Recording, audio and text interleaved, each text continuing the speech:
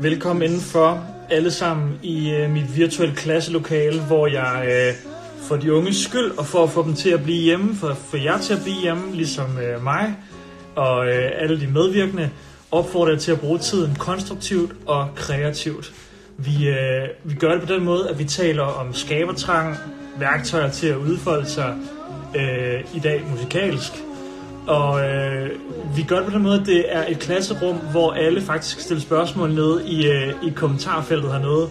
Når man stiller spørgsmål, så sidder vores dejlige moderator, Cecilia, herovre og tjekker det igennem og ser, om det er relevant for samtalen. Men I skal altså bare byde ind. Der er ikke noget, der er for stort eller småt. Hvor er det fedt, at så mange stadigvæk ser med, og hvor er det bare også vemodigt, at det her det er den sidste dag, vi sender. Men jeg er helt op at køre over det setup og det line-up, som vi har fået stablet ben i dag. Og den næste gæst er ingen undtagelse, fordi at jeg er vokset op med Dizzy Mizz Lizzy og Tim Christensen alle steder, jeg har været. Og jeg har glædet mig til at tale med ham, fordi i dag er udgivelsesdagen for Dizzy Mizz Lizzys nyeste album. Så at vi har fået fat i Tim Christensen i dag er for mig at se bare totalt storslået. Jeg føler mig meget privilegeret over at kunne invitere ham herinde i min stue. Så nu vil jeg ikke gøre andet end bare at opfordre jer til at læne jer tilbage.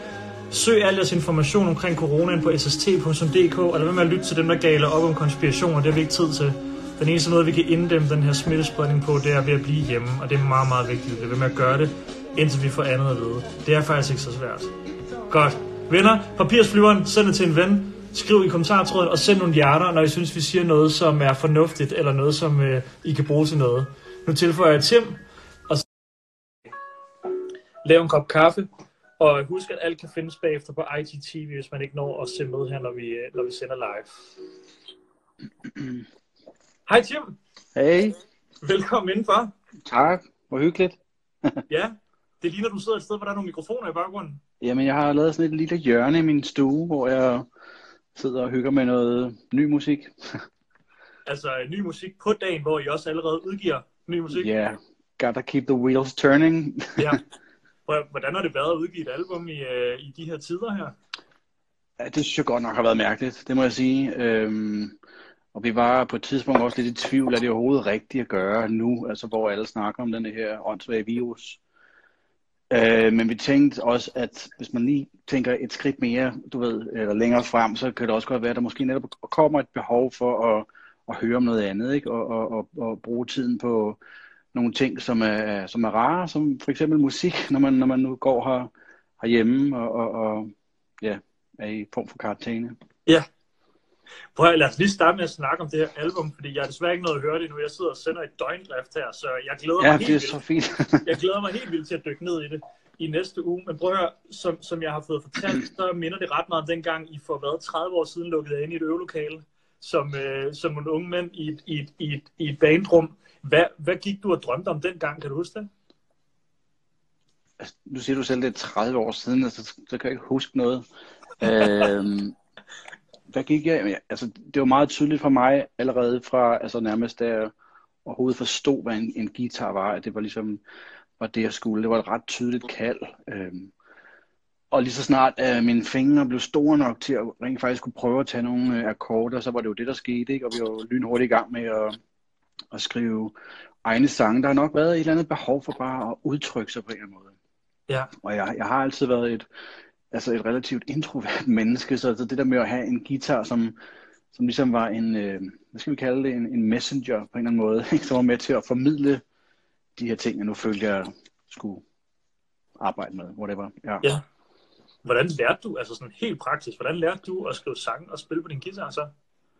Altså, jeg er jo født jeg voksede op i et hjem med grammofoner. Ja. Og pladesamling, og også en spansk guitar over hjørnet, og den var altid mere spændende end legetøjet, synes jeg. Så Ja, når min far ikke var hjemme, så sneg jeg mig over i det hjørne og prøvede at se, om jeg kunne finde ud af et eller andet. Altså nærmest ved at gøre det, altså finde på det selv, ikke? Eller lære det selv.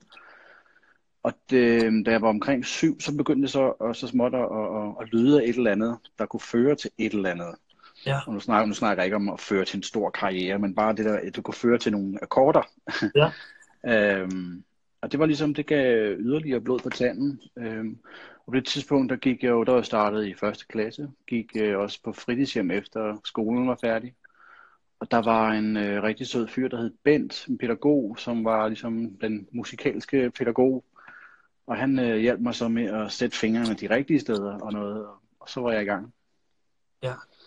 Men det er alligevel interessant det her med, at I så nu udgiver et nyt Dizzy Mizz Lizzy album, som jo i virkeligheden er ret meget, eller det I udgik, eller gik og lavede dengang så for 30 år siden, ikke? At det er næsten Ja, det kan man godt sige. Du vendte hjem til den lyd, der også var i din ungdom, eller da du startede med at lave rockmusik? Ja, altså på nogle måder i hvert fald. Man kan sige, på mange måder er ligesom arbejdsfacon i vores orkester, som jo er altså 30 år gammelt, er på mange måder det samme. Altså jeg håber selvfølgelig, at folk godt kan høre, at det ikke lyder fuldstændig identisk med, da vi var 18. Men at der er selvfølgelig en udvikling. Men jo, altså meget af arbejdsprocessen er, altså der er mange ting, der minder om dengang, men vi er jo også blevet ældre og voksne og har en del mere erfaring selvfølgelig. Så også blevet bedre til at spille med årene. Der rører jeg lige ned der. Så nogle forskelle er der. Hov, den ryger jeg skal lige. Ja, det skal du. Folk elsker det hver gang, de telefoner der dropper ned. Ja, prøv at sætte mig ned på gulvet. Men prøv at dengang I så begynder at finde ud af, at I skal være et band, ikke? Jeg kan huske, du lagde et billede op, jeg tror det lige var nogle år siden, jeg fandt det bare inde på jeres Facebook, at du lagde sådan et billede op af en masse afslag fra nogle pladeselskaber dengang. Ja, det er rigtigt, ja. Hvordan holdt I gejsten op? For jeg tænker, der sidder mange unge bands derude og tænker sådan, det der møde med pladeselskaberne, går man bare ind og får en thumbs down på det, man sender? Hvordan var det for jer?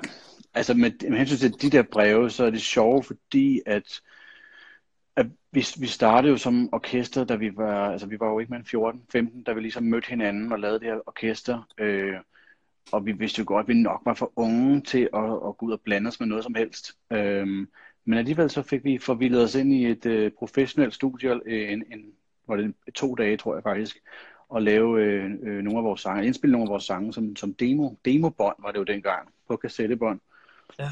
Og der var vi jo frisk nok, altså, og der var vi måske 16 år gamle her, og så fik vi det sendt rundt til pladeselskaberne, for det havde vi jo fundet ud af, det var sådan, man gjorde. Ja. Og jeg er ikke sikker på, at vi helt troede på, at der ville komme noget positivt svar tilbage, men det skulle prøves. Og så kom der jo mange søde svar, nogle af dem var mere sådan standard svar, med en lille underskrift på en andre, ikke? Og alt sammen nej tak. Og altså, hvis man hører det bånd i dag, så vil jeg nok også selv svare nej tak. Ja, og så gik der et par år, og så begyndte vi altså efter lidt søgen i, hvad skal vi her, og hvad er ligesom vores identitet? Vi er jo et rockband, og lige på det tidspunkt, der var det jo, der var den slags rock, der var inde, det var jo den, hvor der var stærkt permanentet hår, med meget hårlak i, ikke? Og guitar i skrigende farver, eller Bon Jovi og Europe og sådan noget. Og da så ligesom, vi kom ind i 90'erne, og i start 90'erne, så kom jo Nirvana og alle de der, hvor det var det stik modsatte. Det nærmest handlede om at vaske så lidt hår som muligt, at bruge så lidt produkter som overhovedet muligt. Og det smagte en lille smule mere af de ting, som vi selv var forelsket i, værende de her rockbands fra vores forældres generation faktisk. Ja. Og lige pludselig så kunne vi mærke, at Nirvana, Soundgarden, Alice in Chains, de her bands der, det var altså vores generation nu, og det var noget, vi connectede med. Så det tog vi jo til os, og det hjalp os også til at få finpudset vores eget udtryk med den inspiration, vi fik fra dem. Og uden egentlig at være klar over det, så lige pludselig så stak det bare af. Så har vi bare ramt et eller andet i tiden, og det var selvfølgelig via den her DM i rock konkurrence, som vi var med i og vandt, og på den måde fik nogle pladeselskabers opmærksomhed. Ja. Og så stak det af. Fuldstændig stak af. Det var sjovt. Jamen, og det er vi mange, der er rigtig glade for, at det gjorde. Fordi når I så går i et studie i dag, Hvad har så ændret sig, og hvad har ikke ændret sig, når I går i gang med at spille? Det, der ikke har ændret sig, lad os starte der, det synes jeg er det er vores energi sammen og vores synergi. Ja, Vi er tre meget, meget forskellige mennesker, men fordi vi har kendt hinanden så længe og har spillet sammen så længe, så er der ligesom, der er sådan et udefineret sprog mellem os, som bare, det synker bare op. Og vi kan nærmest bare ved at kigge på hinanden, uden at sige noget som helst, gøre de samme ting i musikken, altså følges ad på en eller anden meget fin måde. ja. Og der er et fællesskab, som også er intakt, og som minder meget om det, som det var i gamle dage. Det vil jeg sige, det er de ting, jeg ligesom kan komme i tanke om. Det her med, Tim, når man så sidder derhjemme nu har man jo et par uger, hvis nu man er en ung dreng eller pige, som er begyndt at skrive lidt sange og har fundet et instrument, man kan spille på og sådan noget. Jeg lagde mærke til inde på Spotify, at du jo faktisk har været med til at udgive et album, hvor I spiller Paul McCartney-numre, og du har aldrig været bleg for at sige, at The Beatles har været en stor inspiration for dig. Nej. Hvad har det gjort for dig som musiker, det der med faktisk ikke at kopiere, men det der med at låne andre, og prøve at gå i gang med at spille covers og fortolke andres musik? Er det en god måde at komme i gang på? Jeg husker egentlig ikke, at jeg gjorde det så meget, dengang jeg startede det der med at lytte af, som det hedder. Ikke? Man sidder og lytter til en plade og prøver at regne ud, hvad det er, de spiller. Sådan noget. Det kom lidt senere. Og helt, i forhold til den der McCartney-ting, der var trippet var jo at spille de her McCartney solo-numre så korrekt som muligt. Ja. Og det var helt klart en rejse, det der med at lytte det af og gå virkelig ind i alle detaljer og få det hele på plads, få det til at lyde. Og der ligger en vildt stor, hvad skal vi kalde det, lektion er det vel nok, i at se, hvordan ens helte i virkeligheden gør, og man låser sig nærmest ind i deres værksted, ikke? Uden de selv ved det. Det synes jeg var meget, meget inspirerende og meget givende. Ja. Jamen, når du så sidder her hjemme i dit eget lille studiesetup og sådan noget, kan du ikke prøve at tage os lidt med ind i processen? Og jeg ved godt, det er helt vildt abstrakt, fordi det sikkert også ændrer sig for hver sang. Men hvilke ting gør så typisk gældende, når du går i gang med at få en idé til et nummer? Altså, det vil sige, måden som det fungerede på med den her nye plade, der er kommet, hvis vi spoler tiden en lille smule tilbage, vi startede faktisk med at prøve at gå i studiet alle tre. Altså vi har et øvelokale, hvor der også er lidt studiefaciliteter, og så kan man ligesom indspille ting. Det startede vi med, og der var vi altså tæt på et år, tror jeg, uden at have noget materiale med fra starten af. Ligesom prøve at jamme sig frem til noget nyt materiale. Det virkede, altså det fungerede aldrig rigtigt, desværre, men vi havde sådan en tro på, at det nok skulle. Der skete bare ikke særlig meget. Det var efter faktisk et helt år, så stod det ret klart, at det skulle nok ikke den her måde, at vores band skal arbejde på. Og det fik ligesom bevist, at det fik defineret måske nogle roller i vores trio. At det der med, og jeg har altid været sangskriveren i bandet, men det ligesom så stod det klart, at det er nødt til at være fuldstændig. Så da vi ligesom så hinanden i øjnene og sagde, det her, det fører ikke rigtigt til det, vi håbede på, det ville. Lad os lige time out, og så gik jeg så selv til værks med at sidde i hjemmestudie med en guitar, prøve at lægge nogle computertrommer op, og så småt begynde at lede. Og der, hvor du sidder lige nu, faktisk? Ikke lige her, det er sat op for nyligt, men noget, der minder om. Ja. Og sidder med en elektrisk guitar, du ved, med noget distortion på, og sådan prøver at gå ind i den vibe, som jeg synes, at vores orkester er. Og lige pludselig så begynder det at tage fat, fordi jeg får lov at bare køre freestyle op, og være alene om det måske i virkeligheden. Det lyder lidt egoistisk, men det fungerer altså. Ja. Og da jeg så synes, der var nok materiale, så hævde jeg jo Søren og Martin ind og spillede tingene for det, ikke? Og heldigvis så synes de, i hvert fald det meste af det var rigtig godt.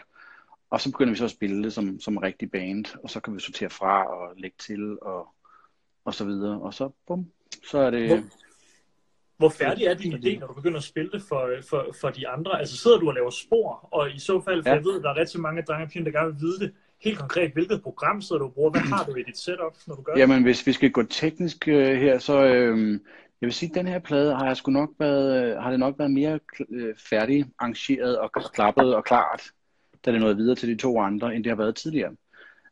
Og jeg sidder på en Mac, jeg sidder på noget Logic, Og Logic har nogle utrolig fine, synes jeg, i hvert fald til demo, trommelyde. Så den bruger jeg. Jeg er efterhånden blevet ret færm til at sidde og spille, du ved, store trommer, eller her store trommen, lille trommen, hi-hat. Ja, Så kan jeg sidde og spille nærmest helt virtuost. ja, Og virkelig tænke lidt på, hvordan Søren han spiller, sådan hans spillestil, sådan, det passer sgu meget godt til ham. ja. Så har jeg en bass, den hænger lige heromme bag, og så en guitar, og så ligesom så bygger det op på den måde. Ja. Hvad så, når du går i gang, hvis man så taler konkret om sangskrivningen? Hvordan putter du dig selv i den zone, hvor du er kreativ? Er du sådan en, der går og skriver en linje om dagen, eller sætter du dig et sommerhus for dig selv, eller hvad sker der der? Det kan jeg godt gøre, men altså med tekster og sådan noget, der foregår det meget sådan, at det er i faser. Jeg har altid ligesom, hvad kan jeg sige, min indre tavle åben. Så hvis jeg hører et eller andet sjovt citat, eller en eller anden sjov bemærkning, typisk i fjernsyn, eller ser et eller andet artikel på nettet, eller et eller andet, så hvis der er en sjov ord, en sjov sætning, en sjov tanke om et eller andet, så noterer jeg det ned. Og der har jeg simpelthen sådan en vild lang liste efterhånden med idéer og små notitser. Og når jeg så beslutter mig for at gå i tekstmode, for det skal jeg lidt beslutte, det er jeg ikke bare sådan. Det er sådan en fase nemlig i hele den her proces. Så kigger jeg rigtig tit på den her liste, og ofte så popper der et eller andet op, som ligesom giver mig et eller andet, så arbejder jeg ud fra det. Er der et eller andet, Tim, når du skaber musik i dag, både alene, men også sammen med bandet, er der et eller andet sted, hvor du stadig kan mærke, at det synes du fandme er svært? Eller et sted, hvor du ved, der skal du koncentrere dig lidt ekstra, og sådan har det måske altid været? Det, jeg synes, der har været svært den her gang, det er at tage mig og os mod til og lidt at bryde med det, som folk gerne, jeg tror folk gerne vil have, vi skal være. Fordi i hele vores genkomst, hvilket for bare 10 år siden vi ikke var klar over skulle ske, vi troede, det var dødt og begravet for evigt, det her. men i vores genkomst, der har vi, jeg vil ikke sige, at vi har kæmpet med nostalgien, men vi har været ret bevidste om, at meget af det er jo nostalgi for folk. Og vi er nået til et sted, hvor vi tænker, hvis vi skal fortsætte som orkester, så kan det ikke kun være på nostalgipræmisser her. Så er vi nødt til at blande det op med noget, som har relevans for os, og har en fremadrettethed. Ja. Så det synes jeg faktisk har været svært den her gang, det der med at ture bryde med det. Det føler jeg faktisk, det lykkedes ret godt, og egentlig ret stolt af nu, fordi jeg synes, det lykkedes rigtig godt. Og nu kan vi jo mærke her i dag, altså, hvor pladen ligesom er ude den første dag, den respons, der allerede kommer, det er ligesom, vi får god credit for at tage nogle chancer og være lidt kompromisløse her, ikke? Og være, altså man kan sige, den plade, som de fleste kender, og det er jo nok vores debutplade, den var jo også ny engang. Så ja, vi skal videre. Vi skal totalt videre, og til alle jer, der sidder og kigger med. Mit navn er Jonas Risvig, og jeg er filminstruktør. Jeg har fornøjelsen af at have Tim Christensen med i dag i den her lille live-lektion i at lave musik og komme i gang med det derhjemme, når man alligevel sidder og venter på, at de her tider skifter. Og endnu en årsag til, at vi taler i dag, er fordi, at Dizzy Mizz Lizzy's nye album er ude, og jeg kan virkelig anbefale jer alle sammen at lytte til det. Ikke fordi jeg selv har hørt det endnu, men fordi at jeg ved, at jeg skal høre det. Og jeg synes bare, efter det, du har fortalt i dag, Tim, at det er et lyt værd, også når man har hørt de overvejelser, som går ind i processen her. Prøv at høre, hvis nu man sidder derhjemme her, nu har man 2 uger, man har også måske 4 uger, man har måske lidt mere, og man kan godt tænke sig at komme i gang, men man ved ikke, man kan jo ikke tage til musikundervisning nu. Det er heller ikke sikkert, at man kan stå i et øvelokale med et band. Hvad synes du, man skal sætte sig ned og starte med, hvis man gerne vil lave noget af det, som du laver i dag? Er det virkelig på melodien, instrumentet, eller er det lyrikken, eller skal man gøre, hvad der føles naturligt? Altså man kan sige, en vild spiller, som jo ikke fandtes dengang jeg ligesom startede, det er jo YouTube og internettet, ikke? Og jeg ved, der findes utrolig mange, altså hvad hedder sådan noget, tutorials, det instruktionsting, videoer, alle mulige online lektioner. Altså jeg tror, det er en gavebåd af inspiration. Af gode grunde, så sidder jeg jo ikke og kigger på videoer, hvor man lærer at spille en A-mol. Jeg er et andet sted. Jeg lærer om guitarpedaler og nørder og dit og dat, der bare får nogle forstærkere, lyder godt med den, og dit, altså noget kan jeg godt ryge afsted med, og bum, så er der røget 3 timer på det, ikke? Ja. Det tror jeg, de fleste kender, måske ikke lige med den ting, men med et eller andet. Men jeg synes, hvis man kan finde ud af at sortere lortet fra, for det er der virkelig meget af, så ligger der virkelig også noget lærerigt og noget værdifuldt derinde, ikke, som man kan bruge til et eller andet. Og jeg vil sige, hvis jeg havde haft de options, da jeg var, I don't know, 15, 18, jeg ville da sidde der hele tiden. Altså, Ja. Hvad gør du så i dag, altså når du går i stå? For jeg tænker, du må også sidde nogle dage og jeg tænker, alt den stimulans udefra og inspiration, man kan få, er du lukket ret meget ned for i den her periode, ikke? Hvordan kommer du selv i gang, hvis du rammer det der writers block? Jeg lytter utrolig meget til musik stadig, og jeg har stadig en meget sådan intakt nysgerrighed. Og det har vi faktisk alle 3 i orkestret. Og vi er enormt gode til at hver for sig lytte til musik, ikke? Der er, altså hele streaming-ting er jo en vild pladeforretning i virkeligheden. Og man kan jo komme fra det ene til det andet på no time og lære en masse ting, man aldrig vil komme i nærheden af. Og på den måde opdage en masse ny musik, og fordi nysgerrigheden er intakt, og passionen og interessen og alt det her stadigvæk er så intakt, som den er, så er det en kæmpe inspiration, og vi er enormt gode i det her lille orkester til at dele. Altså simpelthen, hvis vi hører et eller andet, vi synes, der er ekstra fedt, send et link afsted til de andre, du ved, lyt til det her, det er super fedt. Og på den måde, så holder vi ligesom hjulene i gang også der, med inspiration. Så jeg oplever egentlig ikke writers block som sådan. Jeg vil hellere mere betragte som, at der er nogle perioder, hvor det bare cykler lidt nemmere end andre. Skrivefaser frem for skriveblokader. Hvordan går du så på arbejde, Tim? Altså, hvordan kunne en hverdag se ud for dig, hvor du skal lave musik? For eksempel, når I producerer, altså når I er i gang med at producere et album? Jamen, altså, i den periode, hvor jeg sad alene, der var det altså rimelig 9 to 5. Nu har jeg også en lille datter på, hun er så 2 år og 2 måneder nu, så jeg var også blevet far i den her periode, så der var også lige noget balance, der skulle findes der.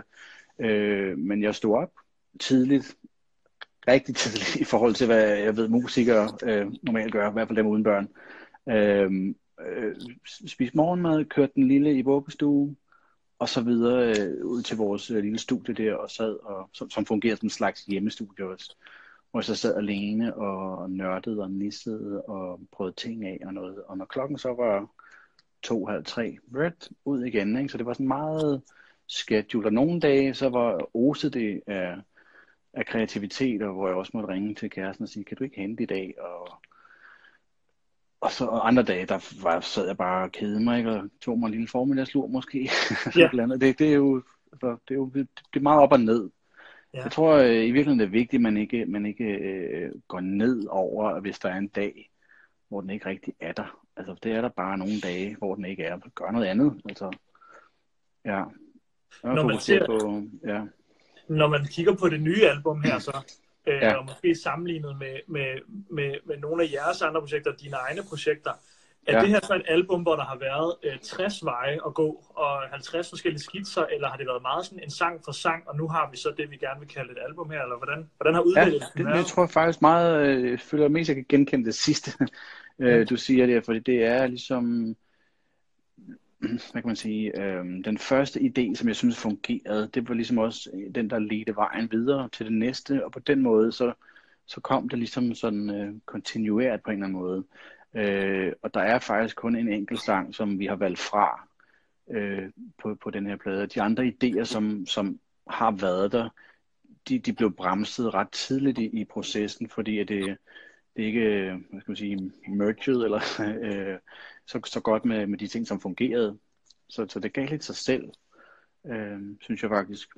Ja. Og som sagt er der kun en enkelt sang, som kom tæt på mål, som vi har valgt fra alligevel. Ellers så er der, hvad der er. Men der er en masse idéer, ikke? Og du ved, altså underligt nok, eller utroligt nok, så nu når den nye plade er udkommet her, så får jeg helt lyst til bare at kaste mig frodigt over og komme i gang med den næste allerede. Ikke? Fordi der var mange idéer, som ikke blev forfulgt, som stadig ligger måske kan få sin plads i andet forsøg. Ja. Men du har sikkert svaret på det her mange gange før, men jeg tænker, at der er mange, der kender til den der følelse af at være i et band, og det jo også nogle gange kan være enormt svært.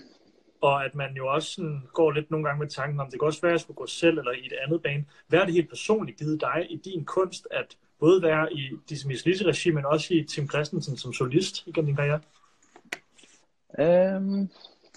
Altså jeg er jo vokset op med Søren og Martin fra bandet, for Dizzy, kan man sige, så vi har en eller anden unik ting sammen. Altså det er jo ikke fordi, at der er nogen af os for den sags skyld, der er altså, dygtige, konsuddannede musikere eller noget. Men det kunne jeg sikkert godt samle en gruppe mennesker, der var, og så var det, men så ville der måske nok mangle noget af den her X-faktor, for at bruge ordets i original betydningen. Så det måske mange, ikke? For jeg synes jo, det som Søren, Martin og jeg kan, det er, at vi har et eller andet sprog sammen, og vi har et fællesskab sammen, som bare gør et eller andet. Og det kan vi jo alle tre mærke, ellers vi jo ikke sidde her 30 år efter, og stadig have optur over det, vi laver. Det ved jeg ikke, om det overhovedet, nu kan jeg glemme, hvad du spurgte om. Nej, det giver totalt god mening, det der. Og jeg kan også se i tråden, at der vælter hjerter op og sådan noget. Der er mange, der skriver, at det nye album er vildt fedt, og der er også mange, der spørger, hvilke nogle inspirationskilder Dizzy har haft i den lyd, I har på det nye album her. Så måske, hvis nu man bliver hurtigt færdig med jeres album, man godt kunne tænke sig at høre lidt af det, som vi har gået og hørt på det sidste. Er der så nogle veje, du kan sende folk hen? Altså det man kan sige, det, altså i al beskedenhed, der måske gør vores band til os, det er jo nok, at der er nogle referencer, men det er oftest i musikken, selve musikken, og så er der den sangkarakter, jeg nu har oven på det. Det er den blanding af de ting, som ligesom gør det til vores, hvor mange af de bands, som vi har lavet os inspirere af den her gang, det er meget mere over i metalverdenen, og der er ikke nogen af dem, der har den samme slags lidt poppede sangstil, som jeg nu har. Der er tit growl eller et eller andet. Mange af dem er faktisk også instrumentalbands. Så man kan ikke på den måde høre direkte, hvor det kommer fra, men der er klart nogle bands, jeg kunne nævne nogen, hvis jeg skulle. Der er i hvert fald et amerikansk orkester, der hedder Pelican, altså Pelikan, som jeg har været rigtig glad for. Det er mere instrumentalt. Og der er et eller andet det der med, at når der ikke er nogen vokal på, fordi jeg tror for mange mennesker, især dem, som ikke selv spiller musik, der vil vokalen altid stå som en eller anden form for hovedrolle i den helhedslyd, de nu hører, og være med til virkelig at definere karakteren i musikken. Lige så snart, ligesom hvordan skal jeg forklare det? Ligesom hvis du fjerner vokalen, så er der lige pludselig åbent for selv at tolke noget i det, og for selv at forestille sig, eller være med til at forestille sig karakteren. Giver det mening? Lidt ligesom at sammenligne, hvis du har en bog og en film med den samme historie. Ikke? I filmen får du obviously langt mere serveret, og du skal ikke bruge særlig meget hjernekraft til at fantasere dig til nogle ting, men i bogen, der tror jeg, at dit hoved er meget mere på arbejde. Ikke? Ja. Og der kan man sige, der kan man måske sammenligne en lille smule med nogle af de her instrumentale metalbands, som vi har lyttet meget til. For der føler jeg helt klart, at der har jeg min egen, som lytter, min egen rolle i det, ved at netop at forestille mig. Jeg kan tit sidde i min bil, når jeg hører musik i bilen, og så høre de her bands, så kan jeg sidde og synge ovenpå. Der er jo ikke nogen vokal, så jeg kan sidde og synge ovenpå det, og nærmest lave et nyt nummer ovenpå det, de har lavet. Ikke? Og på den måde, så kan det inspirere. Det er virkelig en meget god, altså det er jo en virkelig meget god note til dem, der sidder derude og måske går lidt død i det der med, at de ikke kan finde ud af Logic endnu, og måske ikke lige kan spille instrumentet, og så gå ind og låne nogle ting, man kan prøve at synge lidt over og skrive lidt over.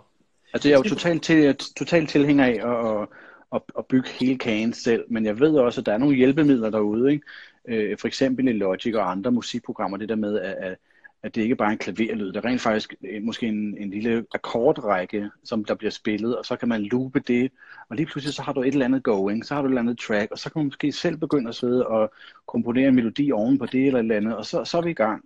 I hvert fald for dem, som måske ikke lige mestrer klaveret specielt godt, men så kan man alligevel få udtryk sig på en eller anden måde. Ikke? Jeg tror, jeg selv vil finde det en lille smule kedeligt, men det er jo også fordi, jeg altid har gået op i det med at skulle lære selve håndværket, og have det som fundament, og så bygge oven på det. Ikke? Ja, men måske er begge dele en god vej. Altså måske kan man gøre begge det på samme tid. Ja. Jeg tænker, Tim, hvis nu man siger, at man sidder derude, og måske har man skrevet en bunke sange, men man ved sgu ikke helt, altså det er som om, der mangler et eller andet. Det lyder bare ikke lige så godt, som når du skriver sange.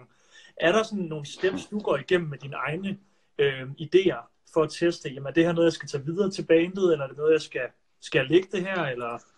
Det er et godt spørgsmål. Jeg vil sige, jeg synes, jeg har haft meget glæde af at optage det selv. Altså, og hvis man ikke har nogen faciliteter til at gøre det med, altså, så er det virkelig også bare en diktafon på sin telefon. Kan nogle gange, du ved, men det der med, at man lige får lov at være lidt objektiv på det, kan nogle gange godt give et meget godt billede på, hvad det egentlig er, man har gang i. Altså jeg har altid, helt tilbage fra den gang, hvor når man havde et hjemmestudie, så var det sådan en lille bitte kasse af en kassettebåndoptager, der så kunne indspille 4 gange oven på hinanden. Det var jo en stor hjælp dengang, og det er jo mange år siden. Jeg kan godt høre, det lyder super stenagtigt. Men det hjalp mig utrolig meget, fordi jeg kunne sidde med min guitar, og så kunne jeg indspille et eller andet. Så på det næste spor, så kunne jeg synge et eller andet. Oven på det, så kunne jeg måske synge en anden stemme, og lige pludselig begyndte det at folde sig ud. Og på det 4. spor kunne jeg måske spille en anden guitarrolle over, og på den måde være kreativ. Og så allerede der var der gang i noget. Ikke?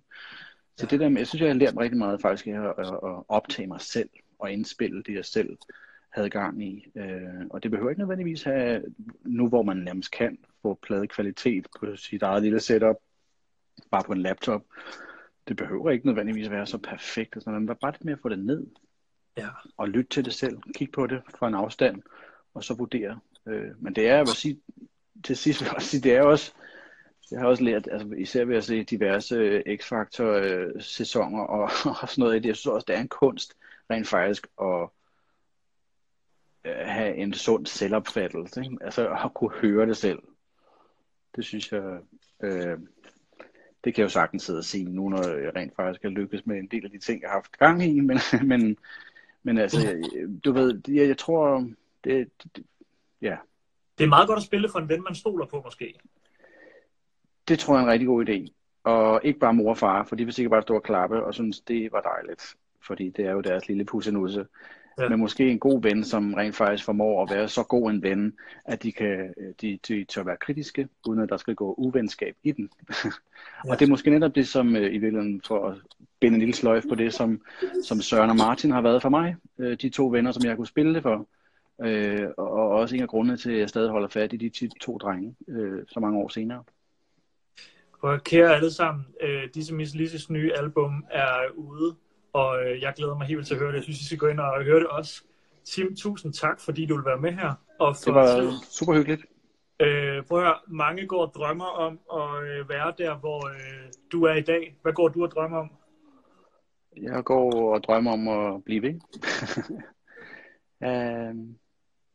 Har jeg nogle drømme? Det har jeg. Jeg tror bare at udvikle mig selv kreativt, fordi som vi også startede med at snakke om, jeg føler helt klart, at mit kald hørte jeg ret tidligt. Altså, og det jeg elsker at have det. Nogle gange så hader jeg også, især i de svære tider under kreative processer, fordi det kan være svært, og det vil ikke helt som jeg vil, men når jeg så kommer ud på den anden ende, for eksempel som en dag som i dag, hvor pladen så er ude og bliver grebet af vores publikum ovenikøbet med nogle rigtig dejlige ord og kommentarer, så er det ligesom, så giver det hele fandme mening. Altså det er super fedt, og det giver bare blod på tanden.